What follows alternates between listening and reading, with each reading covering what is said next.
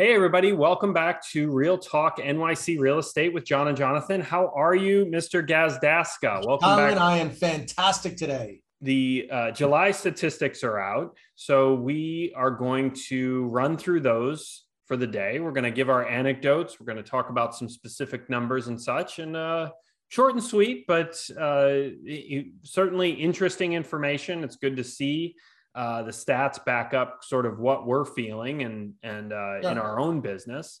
So Corcoran put out their statistics. We also have some of our own statistics that we've put together over the last, I guess, couple of months that we've pulled together contract signed listings to kind of give a little bit different perspective than just 2021 versus 2020, which we've discussed many times as being a little ludicrous just because of where we were in 2020. But to start it off, I'd say overall, we're seeing still a very strong market. So there was a little bit of decrease in terms of the numbers of contracts. That could have been because of 4th of July. We noticed some slowdown after 4th of July. So one of the interesting statistics that we've tracked now is we look at 2021 versus the 5-year average previous to 2020. So we're just negating 2020 and saying, you know what, the numbers were all over the place, very depressed. And now they're starting to come back to life a little bit because July was the first month we could start to get out there and we started to see some movement. But it's still way out of the category of average or typical. So we look at 2015 to 2019, and we averaged out those 5 years. And what we see is still a much busier July than what we've seen for many, many years. And Corcoran actually threw out the statistic that it's the busiest July since 2013, as you said. And so just to give the audience a little bit more context in terms of specifics, average days on market has now dropped monthly and yearly to 136 days. So that's of interest to us. That says the inventory is being absorbed quicker. Yeah. And then current active listings, as you had said, as we compared between 2021 and 2020, the numbers are skewed because 2020 was so there was, whether it was the lockup or the lackadaisical nature of the buyers just coming into the market. So active listings are down 12% between this July and last July, but only down 2% between July and June of this year. And the 2% being, as you said, the more pertinent number because we want to see how that's going on a monthly basis. And we want to see that inventory continue to be eaten up. Because there is still a lot on the market. So as long as days on market are going down, active listings are going down, August is the time, and even July is the time for people to be away on vacations and the market slows down and sort of the throes of summer and the heat in Manhattan is unbearable with the humidity, and it's like walking around a brick oven. So we always see a slowdown. But one anecdote I've been telling people is yes, it's very typical to have a slowdown at this time of the year, but it's very weird to have something typical happen in still a very atypical world. At the beginning or middle of June, let's say, I think we were feeling like, wow, it's just continuing. There's no slowing down this market right now. And then you don't kind of realize the slowdown until you feel it. But if you look at those average 5, we're still up 58%. If you look at the previous 5 years, as I mentioned, 2015 to 2019, activity-wise, contract signed-wise, we're still up 58% from that average. So that's still correct. Very, very busy relative to a normal July. The numbers are remaining really robust. Our business in July was also robust. We had continued buyer demand, and then we had a couple listings going to contract during that month. And then we also had one of our guys, TJ, was selling apartments in Brooklyn. So that compiled into a very strong July for our team. As we're into August, we have seen the quietness of August traditionally, but In my opinion, it's one of my favorite months to sell apartments in New York City. It's quiet. The sellers are wondering, where are the buyers? And any buyers coming into the market in August can get really, really good deals. And we've been able to harness some deals for our buyers in the month of August, which is great.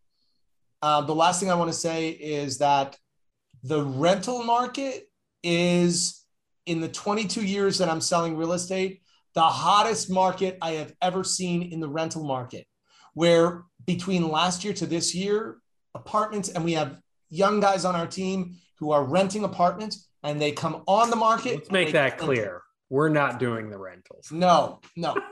On the market, and they get rented. And I'm pleasantly surprised. Yeah. And now the tenant concessions are practically non-existent.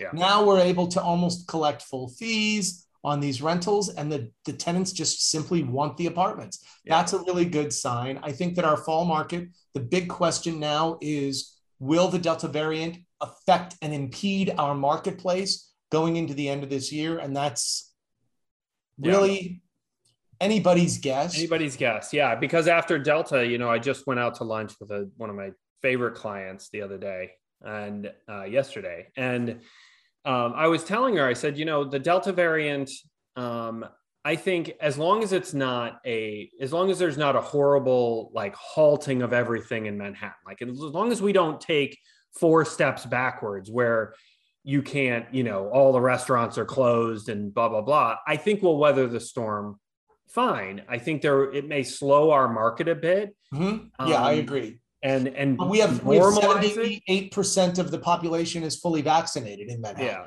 Yeah. It may normalize our market a little bit more, but time will tell. And there still is always the question mark, like, is there another variant behind Delta that's going to be worse? And that's something that, of course, nobody knows. Maybe somebody knows, but they haven't told us yet. So we shall see. But I do think that New Yorkers in general, we talk about it all the time, the resiliency of New York City. We have still shows opening up. I think probably one of the things that may happen, I think it could be likely to happen, is that they delay opening, like the opera, but that's a real possibility. Now we have New York City. They've just started, and I think it's a requirement as of like the mid-September, where you have to show proof of vaccination if you want to be indoors. Yeah. So we're making smart moves to take the edge off of the Delta variant. And as long as we continue to do that, and even if our pace to reopening to what is the previous normal world, I do think that we're still, I still am very bullish on the market. I think the studio and 1-bedroom market, as those renters convert to buyers that are coming into the market right now, and the rental market convert to buyers as the interest rates stay low, I think that lower end market is gonna pick up a bit. But we shall see. I think that's kind of the number one thing we can say about the last 18 months is we shall see, because so many things are out of our control. Sure. All we can do is remain safe and responsible for ourselves, which helps our communities and keeps everything moving in the right direction. Even if that movement slows a bit, at least we have that momentum, and that's what we need to stay focused on. Well, very well put.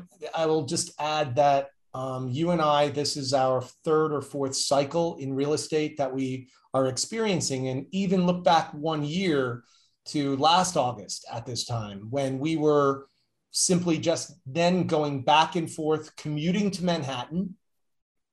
And we were in major protocol with a lot of forms that had to go into buildings and temperature checks, et cetera. And just really some were still wearing gloves and all sorts of stuff. And now, it's been this year in 2021, pretty much business as usual, even though we wear masks and we can become reinfected with COVID.